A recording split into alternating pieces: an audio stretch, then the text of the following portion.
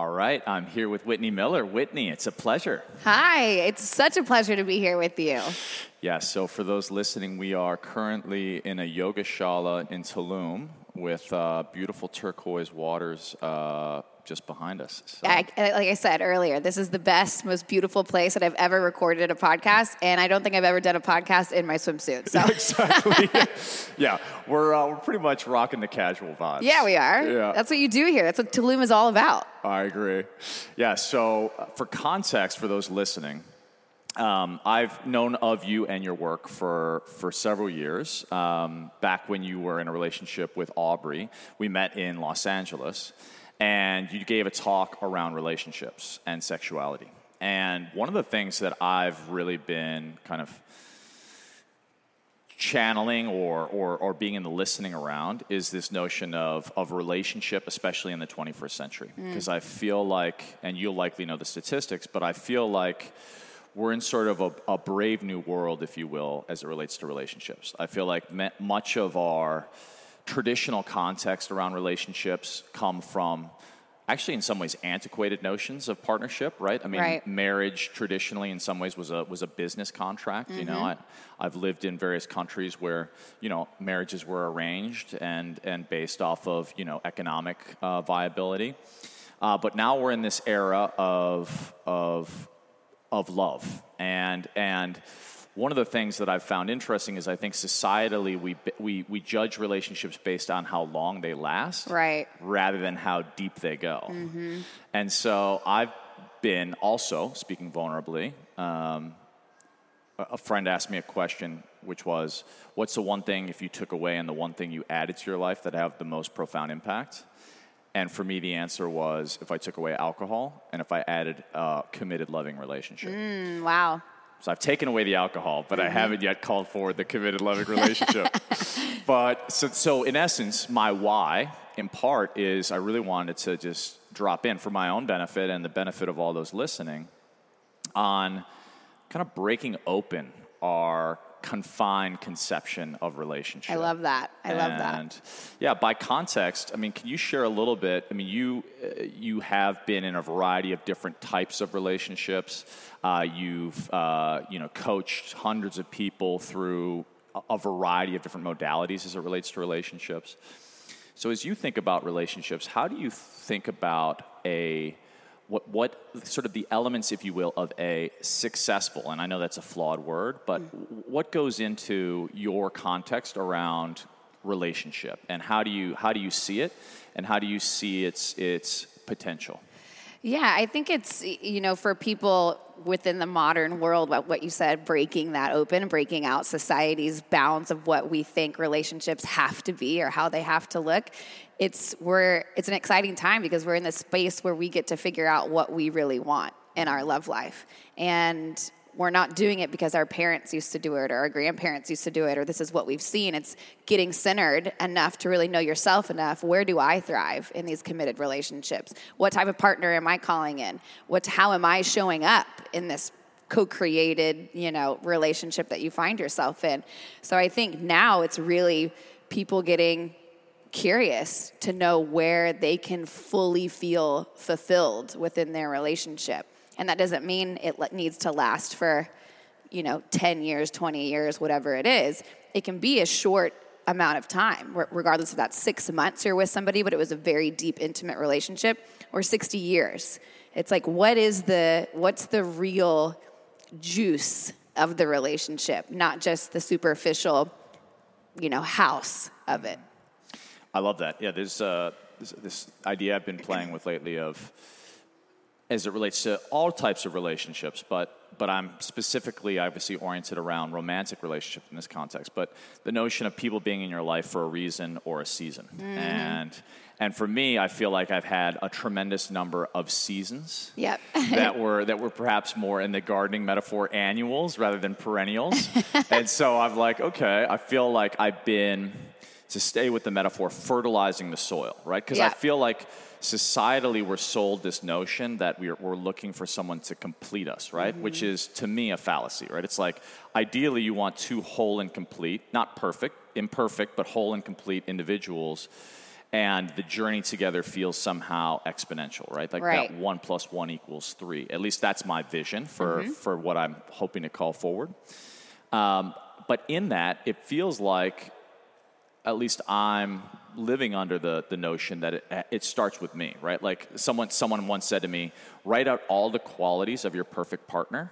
And now be that. go be that. Exactly. And I was like, okay, that landed, you know? Yep. In your experience, like how does who we're being, how does the cultivation of self relate to the types of people we draw in?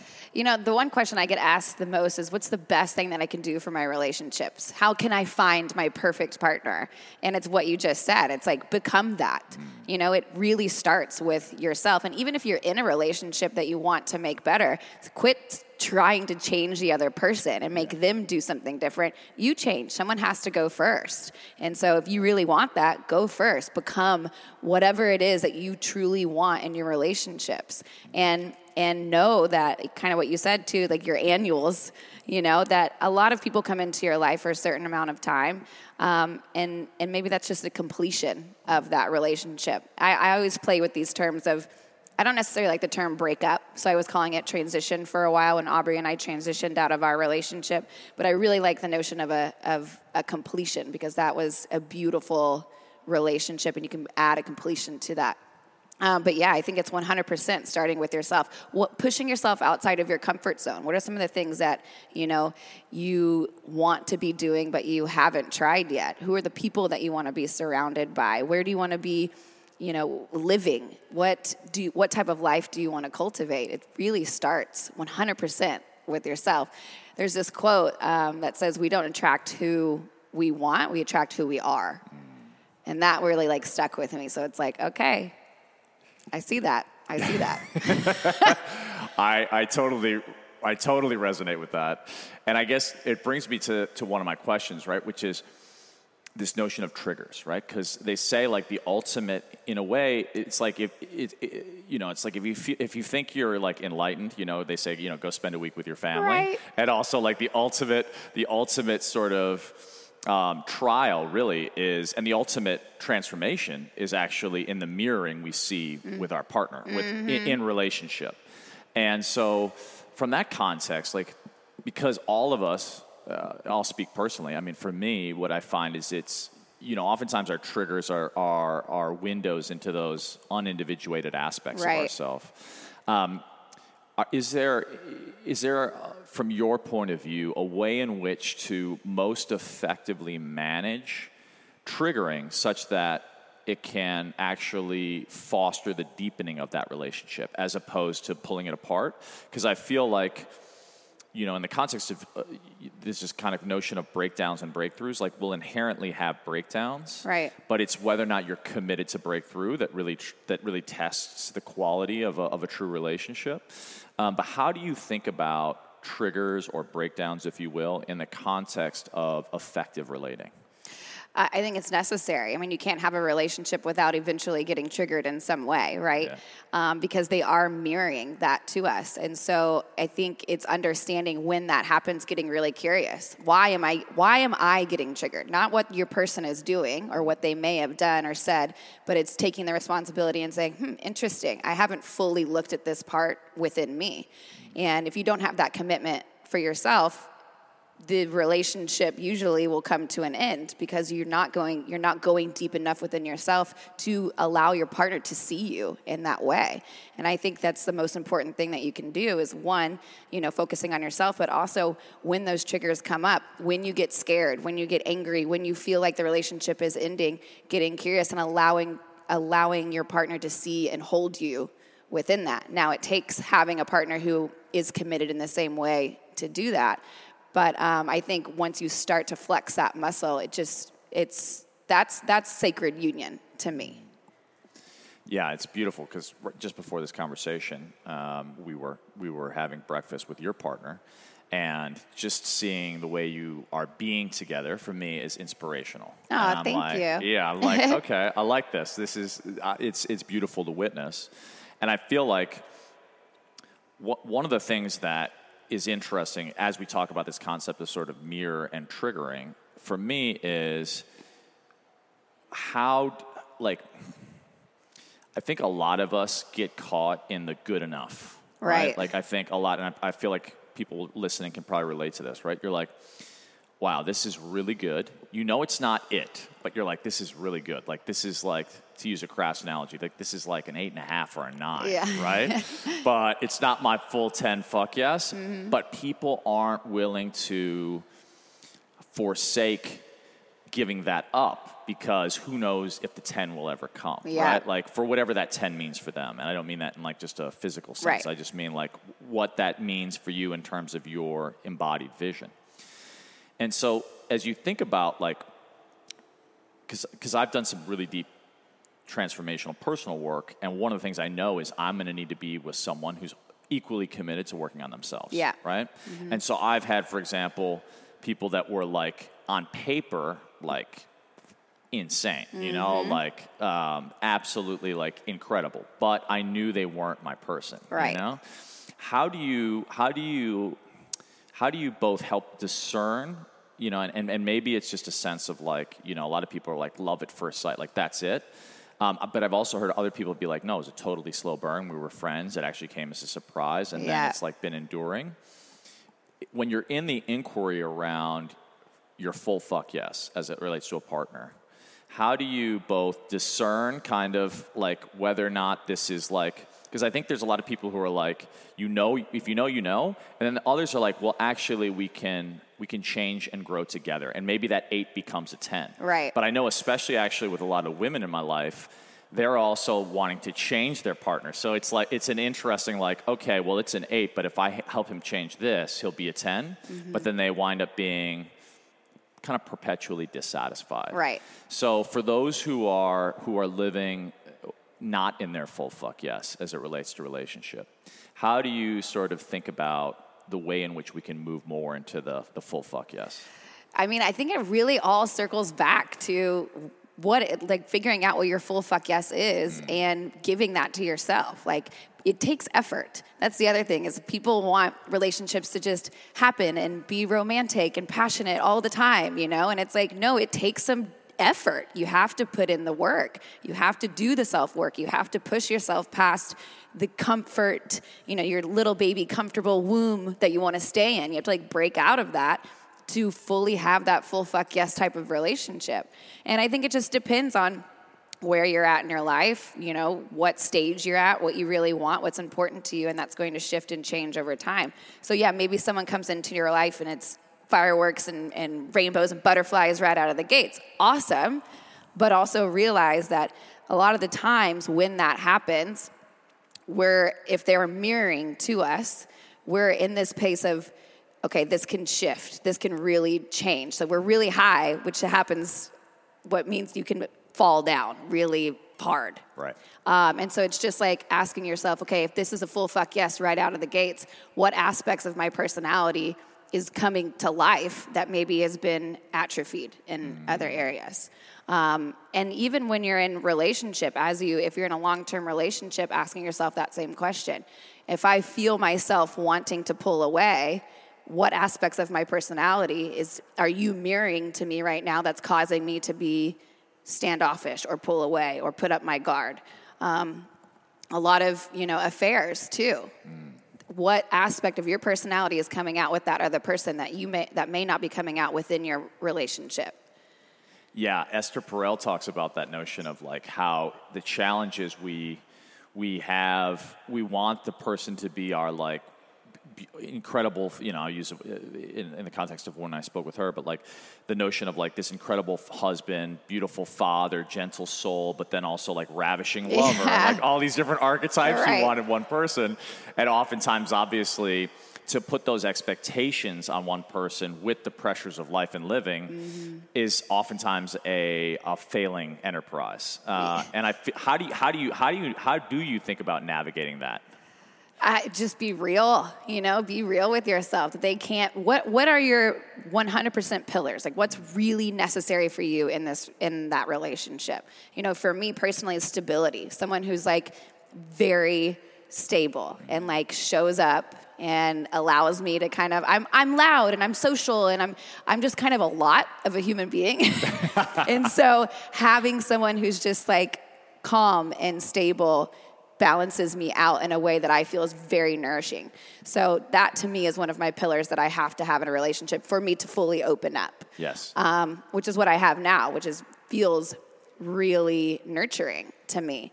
And then so the other areas, like you can cultivate that in your relationship, but realizing that it's not necessary to having, that's not like the foundation of it. Yeah. So I think focus on like, what is your real foundation here?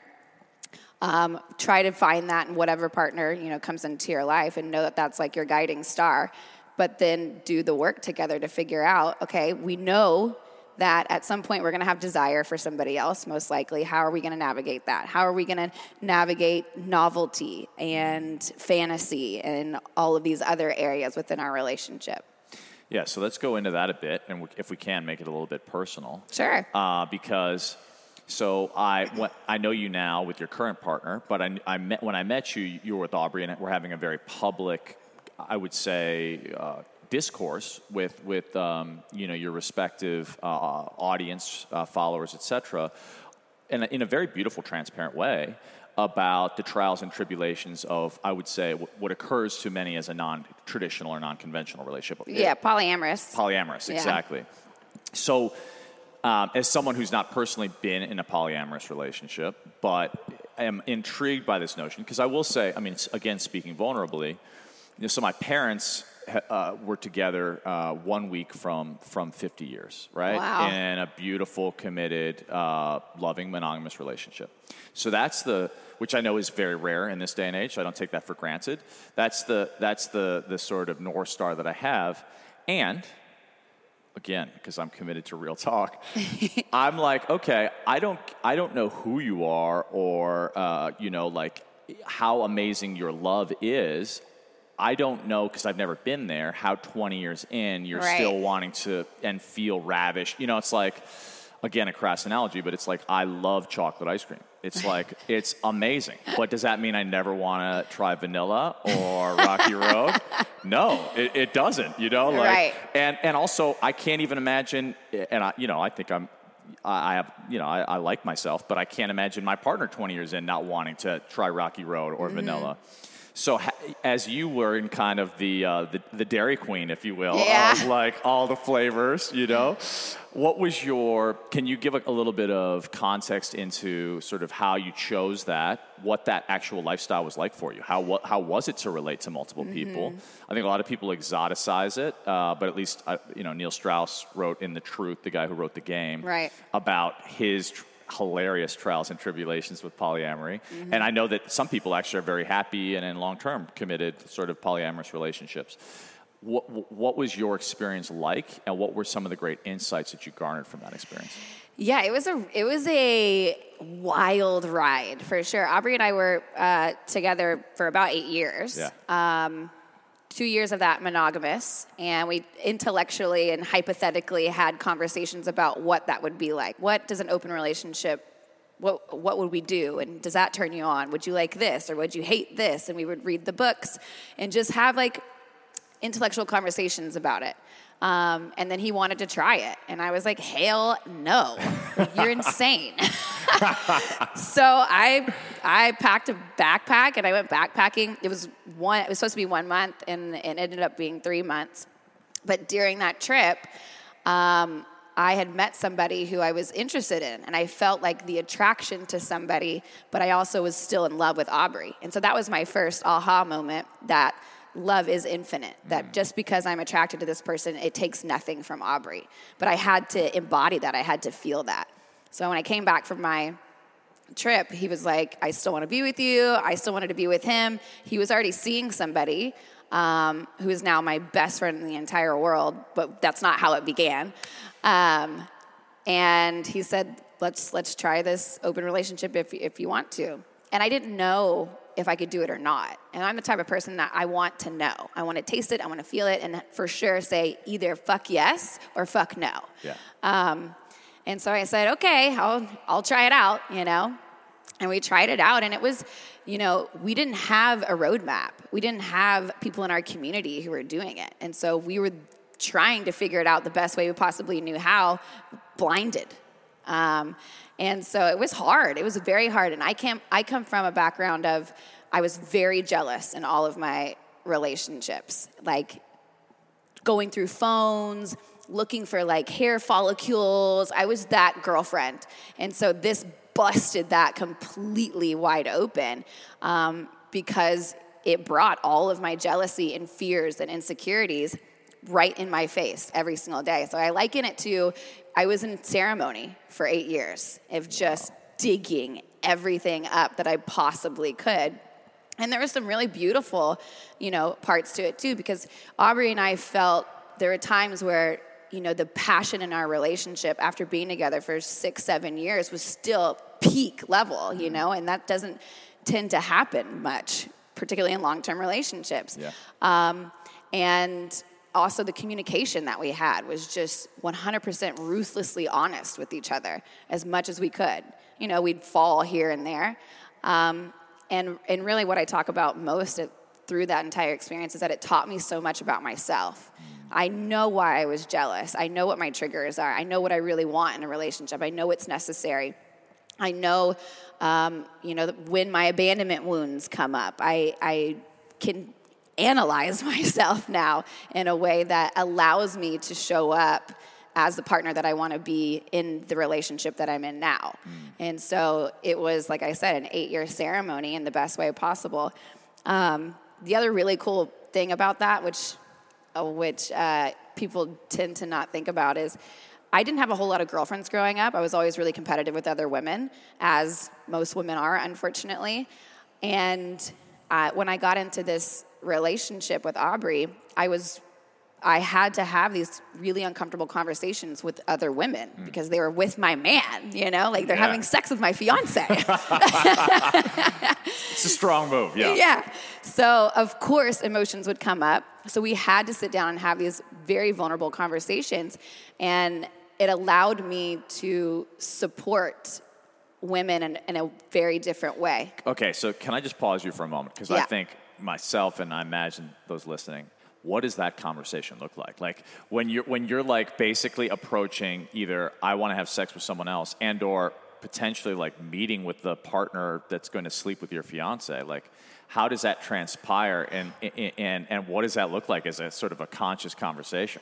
Yeah, well, it first starts with Aubrey and I. We would sit down, or you'd sit down with your partner and just say, hey, this is something that I'm interested in. And have a conversation around that. How do you feel about that? What would that look like? When would this be? How did you guys meet? Like just really understanding kind of what's the why behind that relationship? Because a lot of people think it's just a free-for-all. I think one of the myths of polyamory and unconventional relationships is that you can just have sex with anybody and it's not a big deal and you're having orgies constantly and blah, blah, blah. And that's definitely not the case. You're more so talking about having sex with other people than actually having sex with other people. Yeah. So we would just really understand the why behind it. What do you enjoy about it? What do you enjoy about this person? Do they know about our relationship? How much do they know about our relationship? And then the way that we set up our open relationship was we always met the other people. Whereas that's not the case for everybody. Some people want to meet it, some people don't. And it's just personalized to however you want to construct that type of relationship. But for us, we always met. And so there was always like butterflies, and I was still dealing with a lot of my competitiveness because I felt threatened a lot of the times. And so I would have to just push through that and try to be as soft and open in the pain as much as I possibly could. And it's just trying to understand this person and seeing them as a person, not seeing them as a threat to me. Wow. Which didn't go well every single time. Like, let's not. Definitely not. I remember, and I've been shared publicly, so I'm not betraying anything, but I remember talking to Aubrey, what he was saying, and I think he's even shared this, but about being in the airport, and like he was about to fly somewhere. And my God, that's there was right. a guy you were seeing, I don't know, or something. that you were interested in that had been established. And he's about to get on a plane, and they make an announcement over the loudspeaker of the guy's name that he's like landing, and he didn't know, and he's like flying off. And I was just like, wow, if I were sitting in that, like I was just trying to put myself in those shoes of like, what would it be like to know that like the guy who's the suitor of your fiance is either landing or missing his choosing to miss his flight. He was missing his flight. Yeah, exactly. That's what was happening. You take off. Yeah. That was just like, wow. That was definitely like a mind bender. And there's just situations like that are just funny. That like, how does that happen? Yeah. Right? How does Aubrey just happen to be right by the gate that he was supposed to be flying out of that he didn't end up flying out? Right? So it's just funny to look back at certain instances like that. I actually forgot about that until you mentioned it now. It's so funny. Yeah, I remember talking to him about it, and I was like, oh, man, like that's some Jedi Knight training. Like, I'm not a jealous person by nature. I would say very, very, I have, at least to date, experienced very little jealousy. But that said, if I were in a relationship of that caliber, right? Like you're engaged, and I knew that the suitor who was I'm sure I don't know this person, but obviously worthy enough to warrant your attention, so therefore probably has some things going for themselves. To be in that ego surrender to allow that is really an exercise that I've not yet embarked on, but I'm fascinated by. I'm like, wow, like that is. I mean, I do a lot of ego-shattering activities, a lot of things that I choose to put, sort of gauntlets I put myself through, but that's not what I've gone through. Mm-hmm. So I'm just fascinated because I feel like it's not something that many people would in any way voluntarily sign up for. Right. And yet you did, and obviously now, hindsight being 2020, you guys had, as I understand, an amicable parting. You've each moved on. What were some of the great insights that you garnered now? Because I mean, you've been very public about this, but you had a very boundary pushing context for a significant period of time, and obviously have profound love, and chose into a different context. So what realizations did you have about yourself? What became clear for you such that you would either want to replicate it in a new relationship, or perhaps you were like, karmically, I think I've explored that realm. It was an interesting room to visit, but perhaps I won't go back there. Yeah. I think one big thing for me is that our relationships and how we have our relationships can be very fluid. So right now, and I haven't even really publicly talked about this, I'm in a monogamous relationship. I've been interested in that, and I've been talking about being interested in that. But now it's like, okay, I have a boyfriend, and I'm in a monogamous, committed relationship, which I haven't been in since I was 22 years old. Yeah. So it's interesting to watch me now try this container because it's different. And it's just funny because normally that's not how my mind would think about it. It's like, yeah, of course, it's a monogamous relationship. You just get in it and figure it out. But I've taken so much of the things that I've learned from the polyamorous relationship into this relationship. And that's the other thing. There's like these two camps. It's either like monogamous or polyamorous, and we point fingers at each other. But there's so much overlap. There's so much that monogamous couples can learn from the polyamorous community, and there's so much that polyamory can learn from the monogamous couples. And it's just like understanding what that is. So for me, it's really like what we talked about earlier. There's triggers, and communicating those triggers and the importance of that, and the importance of pushing yourself outside of your comfort zone to do that. Even sexually, like understanding yourself sexually was really important within a polyamorous relationship because you're bringing in other people, whether you're by yourself with that person or whether it's in a group scenario situation. So really understanding your boundaries and getting clear on that was very helpful for me. And we're not taught that, right? Definitely not. No, we can't talk about sex. Right. And so it's been interesting to watch what my new fears are as I come into this, as opposed to I'm a little bit more comfortable, I think, in the polyamorous world because it's like I can kind of be committed but not really committed, and that's how I was for a while. And now it's like, all of these new fears, these new ego-shattering things that I need to be doing, I'm like, that makes me very excited. Yes. Well, let's get vulnerable on that for a minute. Okay. What are the new fears that are arising for you? That because I'm gonna just project because I don't know, but I would imagine that if I were in a polyamorous context, a lot of the fears would be around like that comparison, right? Like which the comparison game of like, oh, that person's just fitter than I am, or I feel like they're somehow more charming or more funny. Oh, you'll come up with anything. Yeah, exactly. Come up with anything with anyone. Like, this person may not bother you, but then the second person that comes in, you're like, God, look at his eyes. His eyes are just so great, you know? And it's just like any little thing. Yeah. It's so funny. Yeah, so I'm like, okay, that I can imagine that, but in the context of as you step into a monogamous context, which is probably... I would argue more of like what many listening are likely in or considering, although I don't want to make assumptions. What are your new fears? Like as you re-enter into this new world, like what's coming up for you as like new questions? Yeah, we actually just had this conversation. No, it wasn't last night. It was the night before, because I found myself getting really scared. And when I get scared, I tend to just put my walls up and just be very... almost like in freeze mode, you know? And I was mentioning that to him the other day, and I was just like, I just feel myself being very scared. And I think it's because of trust, you know? Like, I want to trust that what he's saying is real. But at the same time, the communication that we're having is a little bit different. So I'm learning how to trust the way that he communicates and what he's saying is actually what he wants, right? And so for me, trust is huge. There's also the high-risk game of abandonment. Like, holy shit, what if I really get into this and I try really hard and then he leaves? Then what? Yeah. And that's something that I've been working on a lot, and that's something I worked on in the polyamorous container too. But for some reason... and I'm still like figuring this out. For some reason, as I go more deeply into this committed partnership, the abandonment wound is still there. Wow.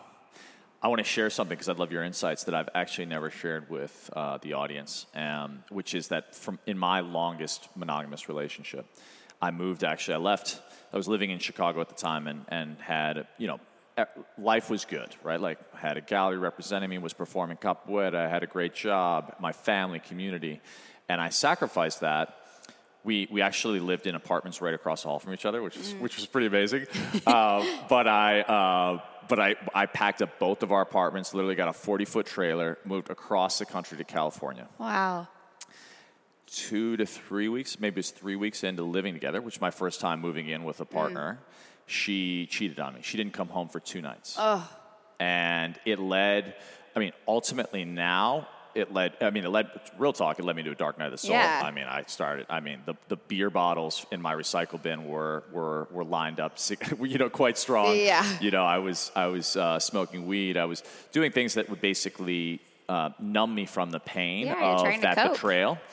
And what's interesting is I've done so much work on that, but what I realized is, still, I think to this day, I have a quandary and a question around trust. So when you brought that word up, it wasn't triggering, but I was like, wow, yeah, I think one of the things that is really my breakthrough, right, if you will, is now totally surrendering, knowing that like you can surrender and do the things and put yourself out there, and get hurt, right? Like have someone, cheat on you, what have you. And it's still worthy of that risk, right? Yeah. Like, it's like I'd rather have the risk with the potential reward on the other side of that in taking the leap of trust, taking the leap of faith. However, and I imagine this could resonate for some because I think many people have been, whether it be betrayed or have had their trust broken. What are some of the ways, if you were thinking about it, if you were talking to me, right, like as a friend who has a context around that trust, how do you think about breaking through that quandary, or at least being in the dance with it, such that you can still cultivate a beautiful relationship when you have questions around whether you can trust someone? Well, even like as you talk about it, I notice when you talk about being in that dance, being in that space where it's like, ooh, I like the potential reward. I like that feeling, is like you light up. Yeah. Like your whole energetic body is just like, yeah, that feels great, you know? And so it's realizing that that right there is the good shit. Like that's your juice, you know? And if we're in a place of, if we're running from something or we're chasing after something, we're not free. We're not living freely at all. And so, and trust is freedom. So it's saying, okay, I'm going to surrender to all of the potential things that could be pulling me one way or another, knowing that the real deep, intimate love of life is freedom. And so it's just trusting in that process. And it's not easy. It's not, there's not one thing that I can say, hey, do this, and you're going to trust everybody, right? That's just not how it works. It's like, it's a surrendering process within and of yourself and saying, I'm choosing to live freely. Yeah. And I don't want to choose to run anymore. I don't want to choose to chase someone anymore. I want to choose this perfect, it's like hard to put into words because it's like a feeling, I don't know. I feel that because for me, at least, what really resonates is you use the word freedom. Yeah. And freedom is one of my core values, right? It's why I'm living here at the moment. It's so core to my being. It's like I can't. In fact, if I feel that someone's threatening my freedom, it's one of the biggest triggers I would have. Now, what's interesting is, I think for many years, and real talk, I think in some ways, likely a protection mechanism from that trust context when it was broken, I then went into a lifestyle that enabled me to have short-term, deep, but not really risky relationships because I was always traveling somewhere else, right? Which is part of my passion, but again, real talk, right? It's also a convenient way never to go super deep because you're always going somewhere else. That it's like, okay, well, that you're not putting yourself in that context where that can go super deep. You always have a little bit out. Exactly. You're not fully in, and so I used to think of freedom as that. And now I actually see the freedom that's available in commitment. A friend of mine said to me, and I love this, it was something he said just kind of in passing, but he said, it's not a coincidence that there's no single presidents.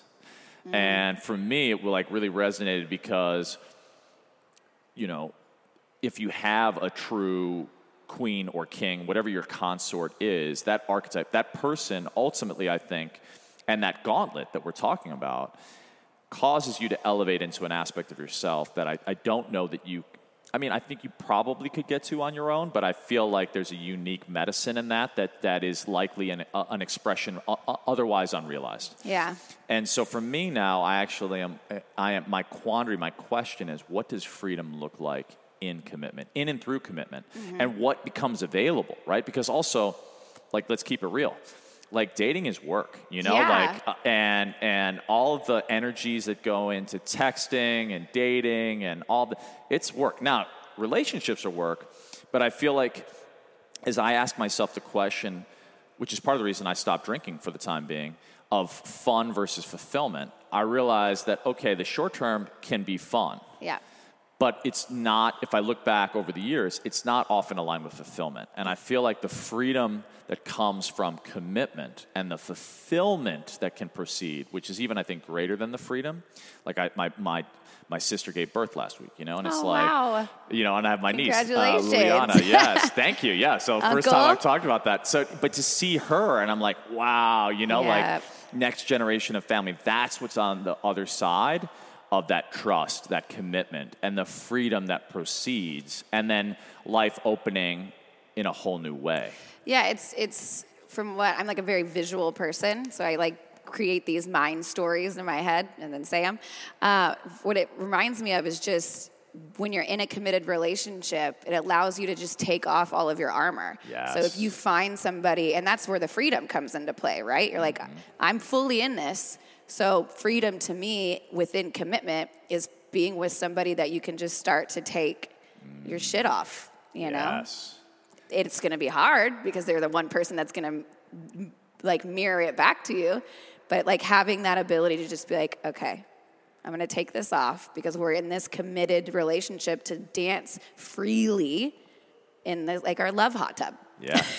Yeah, no, the being like literally and metaphorically naked feels right to me, right? Yeah, it's like, absolutely. It's why sometimes it's so hard for people to make eye contact, like way harder than so many other things, because to actually be seen and to see another human without flinching is truly to like expose yourself, right? It's to take off that armor. It's to take it off. And one of the things that I love for couples to do, and friends too, is just eye gazing, but also just taking in every wrinkle, every like where every time that you cried, every time that you laughed, like what is this story of your face, of everything that's going on? And so for couples to just sit there and look at each other and just admire the person that's in front of you is so beautiful and can be so deep and really deepen that intimacy. Oh, I love that. Okay, so we're talking about deep intimacy. One of the things I've wanted to talk to you about, mostly because I want to check my own comfort level, but also because I think it will serve the audience, is sex. Yeah. So sex and intimacy. Well, we can talk about sex beyond intimacy as well, but in the context of sex and sexuality, which is obviously the, in many ways, integral distinction between a platonic and very fulfilling relationship and, you know, your partner, whether that be a partner with other partners or your monogamous partner, is oftentimes the glue that holds and keeps us together. And I'd love your thoughts around how do you see sex as it pertains to a healthy, the expression in a, I want to be careful with my words, in a expansive and healthy relationship? I think it's an integral part. I think sex, even just our sexuality, needs to be a part of being a healthy human. We talk about nutrition, we talk about exercise. Your sexuality is 100% a part of that. And so it first starts with exploring yourself. And, you know, so many of us, including myself, come from a history of sexual abuse. And that can really close you off to that part of you, understandably so. But so being, you know, brave enough to like, let me know myself more deeply in this very intimate way. And so when you're able to do that and show up in a relationship in that way, that's where, you know, that's where the fun is too. Yeah. It's not just like you can have sex to really deepen the intimacy between you guys, but it's also like you're doing it because it feels good and it's fun. Totally. But there's so many, you know, I think because we don't talk about sex as much, people don't think it's as necessary as it is in a relationship. However, you see couples who are together not having sex, and most of the time, there's other issues in their relationship. One thing that I find most of the time when I'm working with my clients is the fact that they talk about they're not having sex and they don't have desire in their relationship. But usually it's because there's a lot of other unsaid, deeper rooted things going on. So we can talk about sex and you guys aren't having sex, yeah, sure. But let's go underneath that, you know, like what are all of the things that is causing resentment and a wedge in your relationship? And I always say resentment is the monster that eats love. So if you have that, you know, it's your sex life is the first thing to kick it. Yeah, a dear elder friend of mine who's in a relationship I deeply admire said to me once, he said, if you have a disagreement or a breakdown, you know, he said, because I asked him, I was like, what's the key? Like, he's in his 80s, and he's in, like one of the relationships that I feel is like, amazing. Okay, like, that's what's up, you know? They live in Lake Tahoe. They're doing all the things together. And I was like, man, what is the key, Lenny? You know, and he was like, ultimately, he's like, he thought about it for a minute, and he was like, when you get into a disagreement or there's some kind of, like you're talking about, resentment that builds, right?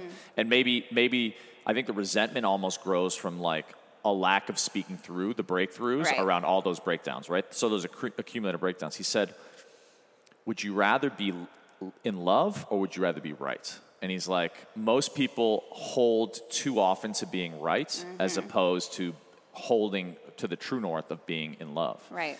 He said, what I've learned over the years is it doesn't matter to be right. I'd fully forsake being right. He said, find your way back to love. And then he said, and make love as soon as possible to like gestate and bring back that sort of synchrony, right? Like that synchrony. And I was like, okay, that makes sense. That was even something in our polyamorous relationship that it was very necessary for us, was to, reclaim. They call it reclamation, reclaiming our relationship by physical touch. So it's like an intentional reclamation sex, of just bringing each other back into that really loving space and being like, oh yeah, we are in this together. We are committed to love, and we are committed to growth, and just being able to connect in that way was super, super beautiful and beneficial as we moved through that.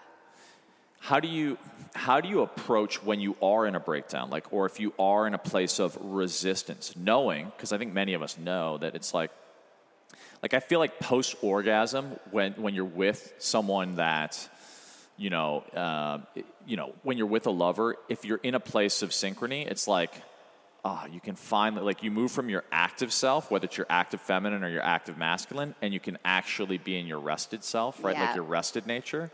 And I feel like there's such a healing available in that, for sure. Right? Obviously, as you said, many people have triggers and traumas, which come into the conversation that can be complicating. But I think in its true sense, actually, sex and sexuality can be such a healing, right? Oh, yeah. And so for those who have barriers, either in that they have that resistance or resentment, or maybe have certain things that keep them from taking the leap back into a healthy sexual expression, what are the ways in which one can break through, either with themselves and or with a partner, such that they can find that synchrony again? There's I feel like there's different ways that you can go about this, right? Because there's the Tantra world, where you are doing breath work together.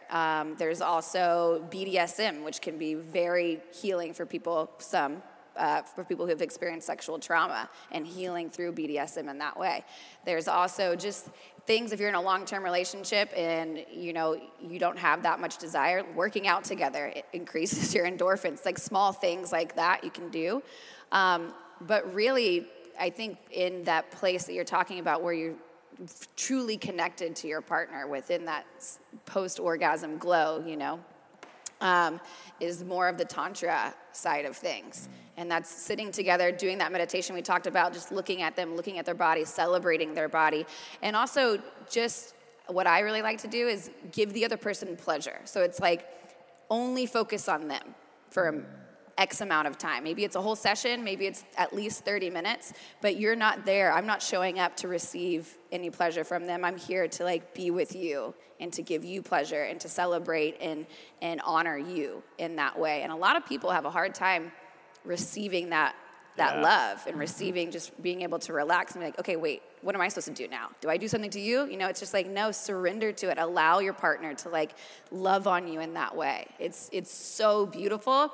And you can watch what starts to come up in your head and just continue to breathe your way through it. That, I think, is super poignant, because I feel like many people almost associate sex with performance. Oh, yeah. And unfortunately, many people also have grown up with, I think, a totally often toxic context around, whether it be through media, pornography, what have you. Also, I think in the U.S., just a much greater openness to even violence than nudity, right? In terms of our media. And so I think there's this strange skewing of consciousness in a way that oftentimes leads to unhealthy expression. But in the context of a healthy sexual expression, and I think also that willingness to, if you will, surrender, right? So you're talking about, I think even when someone's giving you pleasure, you feel oftentimes not worthy, or well, what can I do back? What can I? Yep. And I think, I feel like that's, to me, the real juice, right? I'm fascinated by what are the ways in which to shift almost perennially into that mindset of giving. Right? I think that's the key to any relationship, by the way, right? Like I think unfortunately, societally, we're so conditioned to transact and extract value, right? But oftentimes what leads to the greatest results in almost any aspect of life, but especially relationship, is coming from a place of giving, right? Like, is coming from a place of service. And to me, I feel like it's only from a place of what I've come to learn is only from a place of deep listening, right? Like not just to the words, although communication is lubrication, right? And they say the brain is the greatest sexual organ, right? Like how do you actually like cultivate a sense of that safety, of that openness, of that, you know, of that enticing kind of context in communication. But then also in a sexual context, like how are you listening, right? How are you listening to the body? You know, like the breath. I find so many people also don't breathe. You know, they repress their breath, right? Like their body, you know, there's a lack, I think, across the board of us being open and expressed in our bodies to the degree that we can be. And also sound, right? Like the expressions of like following not what you think as a performance you should do, but rather being in a listening around the deep yearnings and deep desires of the person you're in communication with. Yeah, and that's what we're, you know, I do a 4-month relationship mentorship program, and we're in the sexuality module right now.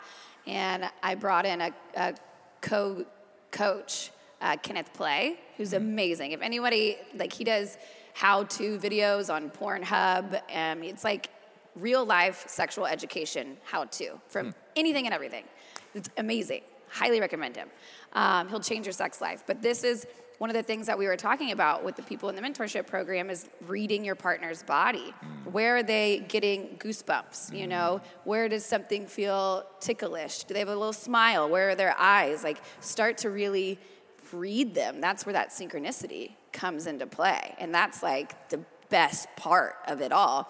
And as you said, you know, so many of us go into sex thinking it's a performance. And I hear this a lot from women too, is that, and I've experienced this, I still even watch my own mind sometimes, like, oh, I'm here to pleasure him. You know, I'm going to put on a good show for him. And unfortunately, that's what our society is kind of like, you know, put in our brains. But it's like trying your best to get out of that performance mentality, being able to receive pleasure from your partner, and start next time you have sex with somebody, like for the listeners, really read their body. Really take some time to slow down, breathe together, and read their body and see what's going on, seeing really how they feel. Yeah, I feel like that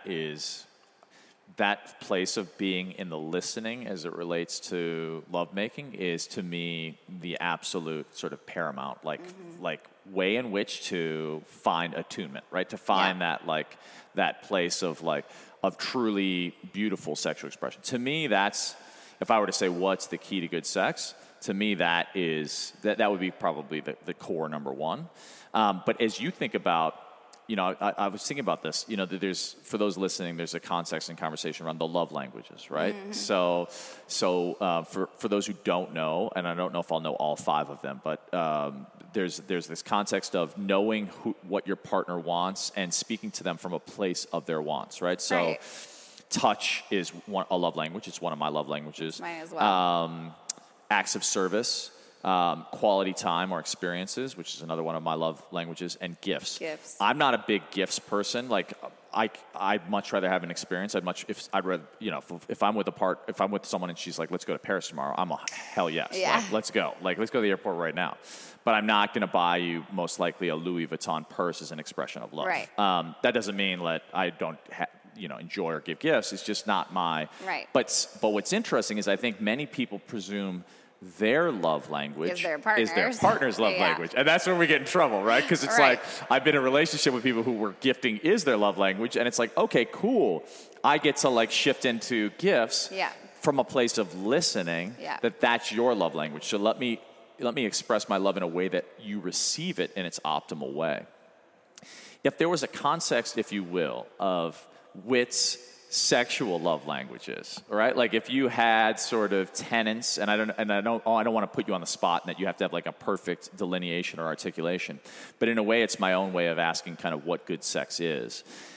What what do you feel like are some of the core love expressions as embodied through sexuality that people are sort of archetypes in their sexual expression? Definitely touch. Acts of service would be a big one there too. And I think words of affirmation. Yes, that's it. That's the other one, words of affirmation. Yeah, because that's, I mean, at least for me, when I'm having sex with somebody, I want to really feel them. Like, I love the physical touch of that, like, be all over me. And words of affirmation, tell me that you're enjoying this. Tell me that this is beautiful, or tell me that you're super turned on, like, whatever it is. I want to know you in that way, But I think, like, because we put the performance on sex, we don't do those things. We what is that thing that I saw on a porn that maybe I'll just try and say and do, instead of getting down to what their love language is. So for me, if it's physical touch and, my boyfriend isn't doing that, I'll grab his hands. I'm like, come here. I'm the type of person that's just like, I want to have the best sex that I possibly can have. Yeah. And have the best relationship that I can possibly have. But it does start with communication. As you said, communication is lubrication. It is. And I think what's interesting is I feel like, especially for men, there's this notion, and I'm not in any way underestimating the power or importance of sex, but I think also many men kind of compartmentalize other aspects of their yearning or their desires or their love expression into sex because they don't feel comfortable to ask for the other elements, right? Yeah. Like intimacy, for example. I think most men just want to be seen and held and appreciated for who they are, right? Yeah. And what's interesting is it's not until after a sex act where someone has received pleasure, they've had multiple orgasms, and you can both kind of be like, okay, no more. No, Yeah. I can just be. I don't surrender. have to do anything. I'm just being. Exactly. And to feel appreciated just for who you're being. Right. To not need to be in, and by the way, there's a beauty in the dance of the attraction and the seduction. Of course. But to actually be able to be like, okay, for a moment, I can just rest and be seen and appreciated. And that's that surrender and that freedom. That's it. And it's also the piece you were talking about earlier with the intimacy. I feel like it's that to me is actually, not to sound weird, but the sex part I feel like is, I don't want to say easy, but you can, if you want to have, if you want to call that into your life, that's not something that oftentimes is hard. The intimacy part to me is the part where it's I feel like there's a deep yearning around sexuality for true intimacy, which also obviously feeds into, I think, better sex. And that doesn't mean that every sex act has to be this singular expression. But I feel like there's such a yearning for that notion of seeing and being seen. Mm-hmm. And we don't do it often enough with people just in general. And so sex becomes this way in which we can finally sort of be, I feel like in a way, honest. Yeah. You know what I mean? It feels like, if I think about it, I feel like sexuality is such an honest expression. It's a way in which you can express sides of yourself that are otherwise repressed or otherwise not seen. And to be celebrated for that, for all the aspects of who you are, and even, like you said earlier, the eye gazing and the wrinkles, and even for your flaws, right? For that to be enough and okay, it's a healing. Oh, of course. And that's where, when you see these long-term relationships of people that you're like, wow, I really admire them. What's going on? Is that they're not just having sex. It's a deeper communion, know? But in our society, all we know is the superficial act of sex and what that is, when there's so much there to be explored that's so exciting. And I really feel like how you show up in the bedroom is how you show up in your life. So if you're talking about what you want in the bedroom, you're going to be talking about what you want in life. If you're saying that I deserve pleasure in this arena, then you deserve that raise at your job. The way that you show up in the bedroom is going to 100% dictate your life. That was amazing. Mic drop moment. Yeah, no. I mean, how you do anything is how you do everything in a way. But I had never thought about it in the way of the bedroom. And I feel like that's so poignant and powerful. And you do see, it is interesting, you do see, like, I often think of, for example, dancing as a precursor. I mean, for me, honestly, like, not to be, but like dancing has so oftentimes been the precursor to amazing sex. But last night, we were out and there was a circle of us. And I mean, it was one of those moments where I was like, not to be weird, but I was like, wow. I mean, I was surrounded by, it was just like some very beautiful humans, right?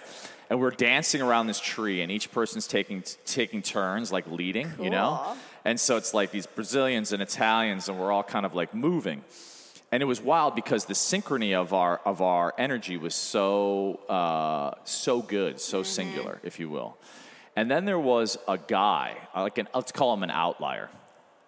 And he, you know, I mean, I can understand and appreciate why he was attracted to the circle. It was definitely like, there was definitely some energy moving, and there was definitely some extraordinarily beautiful women. But his approach was so not in listening. You know, it was so awkward. And it actually totally threw the energy of the group because he started hitting on one of the women and like awkwardly trying to dance, but not actually in a way that served the circle and the group. And then he's talking instead of actually participating and listening. And throughout the evening, because she's a friend of mine, I just saw him like awkwardly try to like hit on like, oh, you want to come to this after party? Let me buy you a drink. And I was like, wow, like this is so, I feel like so many people, again, run almost like a script of what they think should happen to cultivate sexuality, intimacy. And it's so not based in listening. And I'm like, man, like, read the room. I know, you know what right? I mean? I'm like, read the room. Like, you know, he could have, by the way, totally jumped in. If he had come in, like, open and expressed and, like, had offered something to the group, right? Like some fun move that everyone then got into, then he would have entered into synchrony. But instead, he became, like, the awkward outlier, and you could actually feel everyone else get kind of, like, awkward. Yeah. And I feel like, for me, it was so telling. When I was, like, just thinking about it as you were talking, it's like, yeah, it's something that if you're not in a place of listening and you're only running a script of how you think something should be, it's a recipe for disaster. And then are you even living? Like, what are you doing? Right. Whose life are you living if you're running a script that somebody else wrote for you? Yes. You know, and it sounds like he kind of came into that situation of what can I take from this? Yes. Ooh, that looks fun. Let me take that fun. You Yes. know, and that's fine. But also, what can you give? Like, I want to show up here and give my presence, my love, my enjoyment to the people around me. And if that's where your mind's at, listening comes easy. But if you're constantly going through life, what can I take? What can I take? What can I take? You get blinded. Yeah. Let me ask you about this dance between, because I think this is what comes up for me. Like the dance between pursuing, like you said, not being in the chase. The dance between pursuing and receiving, because I think, and especially as it relates, I'll talk about for the inherently masculine energy in approach to the feminine. Because that's kind of what we were talking about last night, right? So I think there's an interesting dance that comes in the embodied masculine seeking to attract the embodied feminine. Right. And it is a dance between pursuit and, if you will, surrender, right? Or withdrawal almost, right? Like one of the ways I think sexually also you can draw energy is that teasing, right? Like that, like coming and then like withdraw, you know, like coming in, withdraw, right? And building that energy, right? That chi. But I feel like most people come monotone, right? Like they're not in stereo. They're not in that dance between the two. They're like, okay, I'm just going to be aggressive. Like the guy at the club that's like, I imagine for the women, and because I know many of them, my female friends, it's like kind of like totally obnoxious and not listening to the fact that you're not interested. Yep. But then there's also the guy who's like the nice guy that never has the courage to approach, and therefore, you know, is in perennial frustration because he doesn't want to be that guy, but he also doesn't know how to be in the dance. And so for those listening that may be questioning that polarity, how do you see an effective dance between the active and the, if you will, surrendered? I don't know if surrendered is the right word, but like coming in and then also drawing back, because I feel like it's such an integral part of the dance. How do you see that as being most poignantly expressed when it relates to the active masculine calling forward and enticing the active feminine? So I don't think it has to be so binary. You know, when we talk about the two guys, it's either one is too shy to go up, so he's running some program of fear, maybe it's rejection. So I think it's starting to look at, why am I too shy to go up to women? What is preventing me from that? And then the guy who just, you know, bulldozes in and tries to buy you all these drinks and get you drunk, he's also running some sort of program that he's trying to cope. Maybe it is fear of rejection. Maybe it's the same thing for both of these people. And so if you can figure out where that, like you said, the dance, where's that dance? It's somewhere in the middle, and it's not thinking so binary of that. And so what is the I want to say, what is the why? Like, what is your why for being in that dance with that person? But when you talk about, you know, consciously creating that, it does take you understanding that you are doing that. You know that you're doing it. You're consciously saying, okay, I'm showing up in this way because I know it's pleasurable for you. You know, I'm not manipulating you, right? Which is kind of what either the other two examples we were talking about to a certain extent. It's understanding the listening and understanding, like, okay, we can float through this together because I'm consciously aware of the fact that I'm doing it. Yes. I'm not running a program. Right. So the conscious awareness. The conscious awareness of that. And being, I feel like, again, it comes back to that notion of listening. Yeah. But I feel like, yes, oftentimes people, I see those two archetypes a lot. Yeah. But I feel like the sweet spot is that, if you will, middle ground of being, from a place of listening, able to shift into knowing, you know, where you are in the dance. You know, like I think about salsa, you know, and I love one, I just love dancing, but two, I love the like coming up and then the retreat and like the sort of sway. I feel like that to me is oftentimes the metaphor for like the dance, you know, that we want to be in, right? Yeah. Like that dance of like finding the resonance, finding that like synchronicity, such that you know when you're in a good dance. You know, like you know so when you're good. It's so right? it's the God, best. So much fun. Yeah, it's the best. And I feel like that's the thing, right? We want to be looking for like, what's our song, what's our music, and then how do we find that sort of juicy resonance. Yeah. I have an actual, because I was in my research, I was listening to your podcast, and this is a bit of a non sequitur, but I wanted to ask you about it. So, vulva mapping. Yeah. What is it? And how can people utilize it to create more pleasure in the world? I love vulva mapping. Because a lot of people, basically, it's just figuring out where you're the most sensitive, where you're numb, what areas feel better than other areas. You know, a lot of the times, not a lot of the times, but our pleasure points are in quadrants on our vulva. So sometimes someone's more sensitive in the upper left-hand quadrant, someone's more sensitive in the upper right-hand quadrant. And it's just taking the time to figure out where that is for you. And you can use a toy. They have these little toys, I think it's called a Zoomia, and it's like a pinpoint.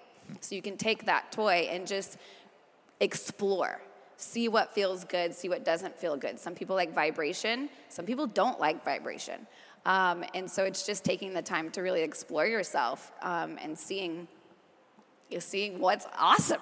That's what's so exciting about it. For people who haven't done it, it makes me so excited because it opens up this whole new world of pleasure to them. It's so cool. I love that. Okay. And you can just look it up. Like you can go on Google and look up how to vulva map, and it'll, you know, walk you through a little bit of a process. But basically, it's taking some time for yourself. You know, like set the scene, put on some good music, maybe some incense, you know, get your coconut oil, your favorite lube, and just, it's like you're giving yourself a massage, a vulva massage, and just see what comes up. And you'll start to feel things that you've never felt before. Wow. It just opens up this whole new world of pleasure. It's very exciting. Are there any other, if you will, principles of pleasure? I mean, because I love that because that's a very concrete expression that maybe many people don't know of how they can get to know their body better or their partner's body better such that they can enhance their pleasure from a place of listening. Yeah. Are there other principles of pleasure or things that are maybe unexpected that you can share that a listener could utilize to enhance the pleasure of their partner? One of my favorite things, too, is kind of similar to vulva mapping, but it's penis massage or vulva massage. And so it is, being lay back. You have to receive the pleasure from your partner, and they're just rubbing you. They're rubbing your thighs. They're rubbing your groin. They're rubbing your, scrotum and ass and that whole area. But it's not with the intention of orgasm. It's really just like focusing and honoring the cock, basically, or the vulva. And that can be so awesome. It's one of my favorite things, and it's so easy, and people never do it. They don't ever think about, oh, wait a minute, I can just completely massage my partner in all of the really juicy, feel-good spots. Wow.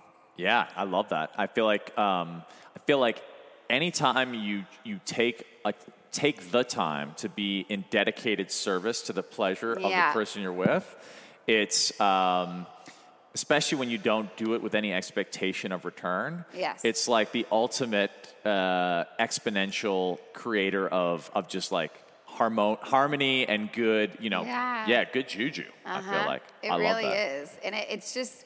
I mean, everything's better after an orgasm too. So. Speaking of which, are there any? This is actually a question I asked. I had a tantric practitioner on previously, but from the place of orgasm. Again, we're not only in this obviously for outcomes, but let's be real. No one dislikes an orgasm. Yeah. And not that it has to be multiple, but no one's mad if it is. Certainly not. From a place of, if you have any insights around how one can foster the creation of orgasm or becoming multi-orgasmic. And I know, for example, partly that's around anatomy. That can be, there's obviously different ways in which people come to their orgasm. But what insights can you share in regards to how to receive pleasure more deeply? When it comes, so first, it's totally, there's so many people that I talk to who have never had an orgasm, particularly women. And only 4 to 18% of women can come from penetration alone. So you use the clit, enjoy it, honor her. She's fucking awesome. And so but it's also understanding that orgasm is surrender too. And we've trained ourselves. Usually we have one way that we can get to orgasm and we know it, right? It's like, boom, I can do this one move and I can make myself come by myself, whatever. Branch out of that. There's so many, try to start breathing and don't clench when you're about to have an orgasm.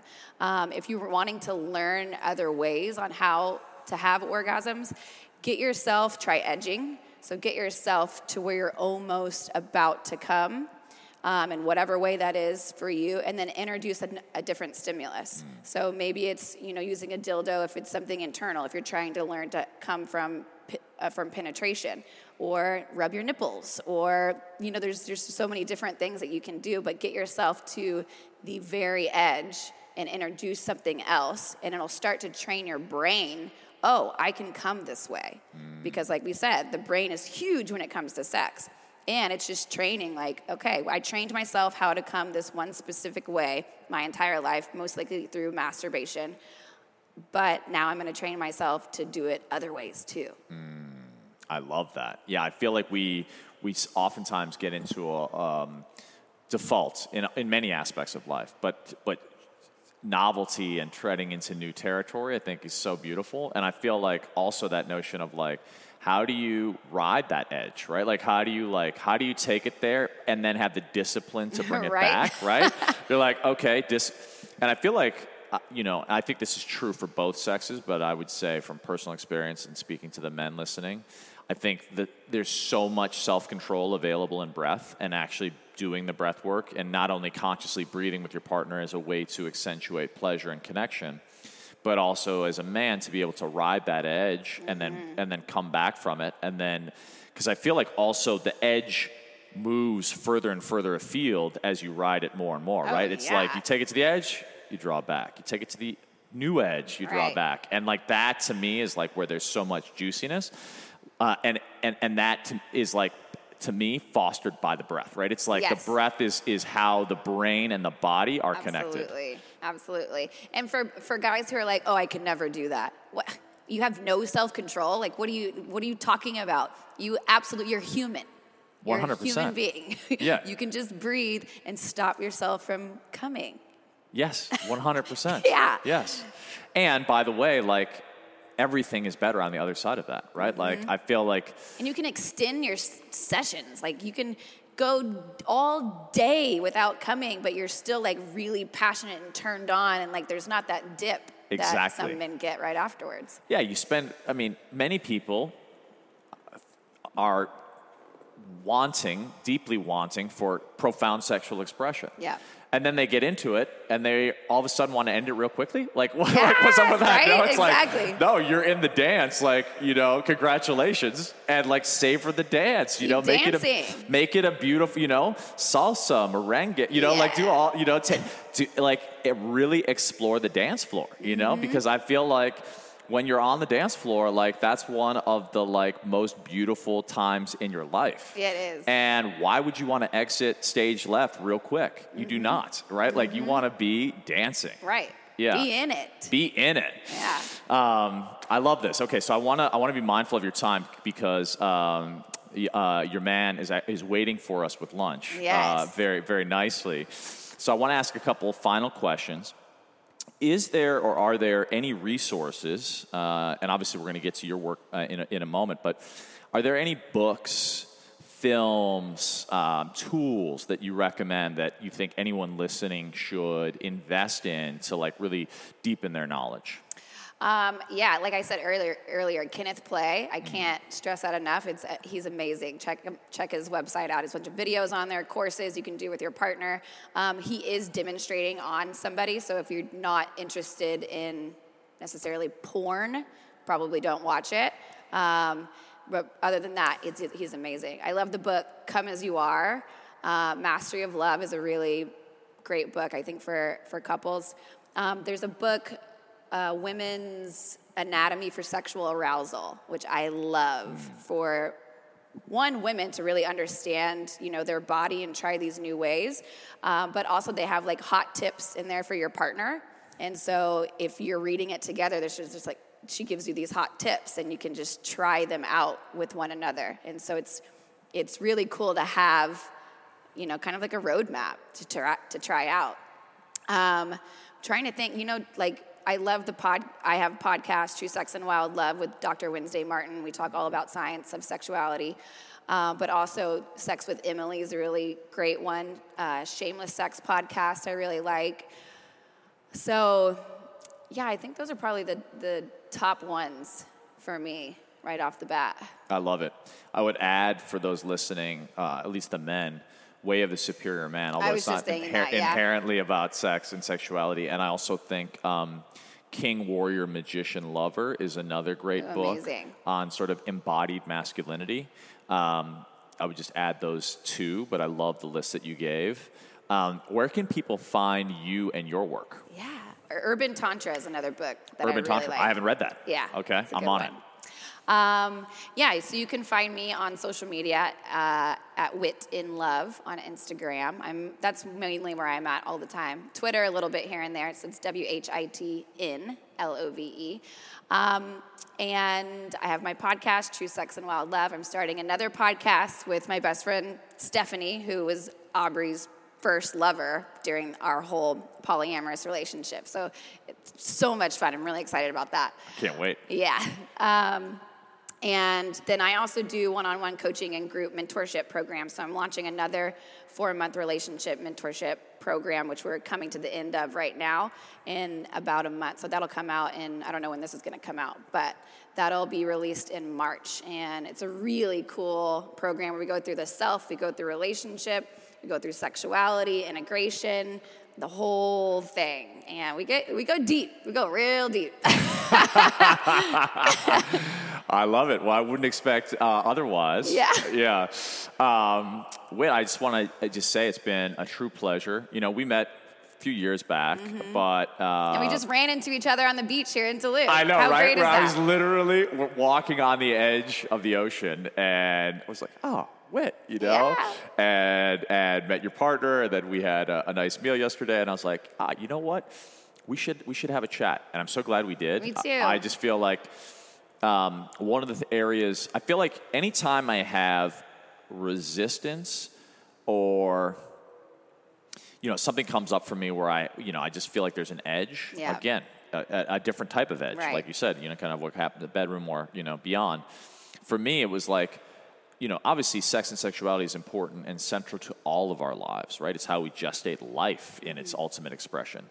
And it's something that no one talks, well, not no one, but very few people are comfortable talking about. And for me, coming from a background of like, you know, working with like politicians and I was like, I don't know if I ever want to talk about sex just because it feels like the risk reward. It's more risky than it is rewarding. Yeah.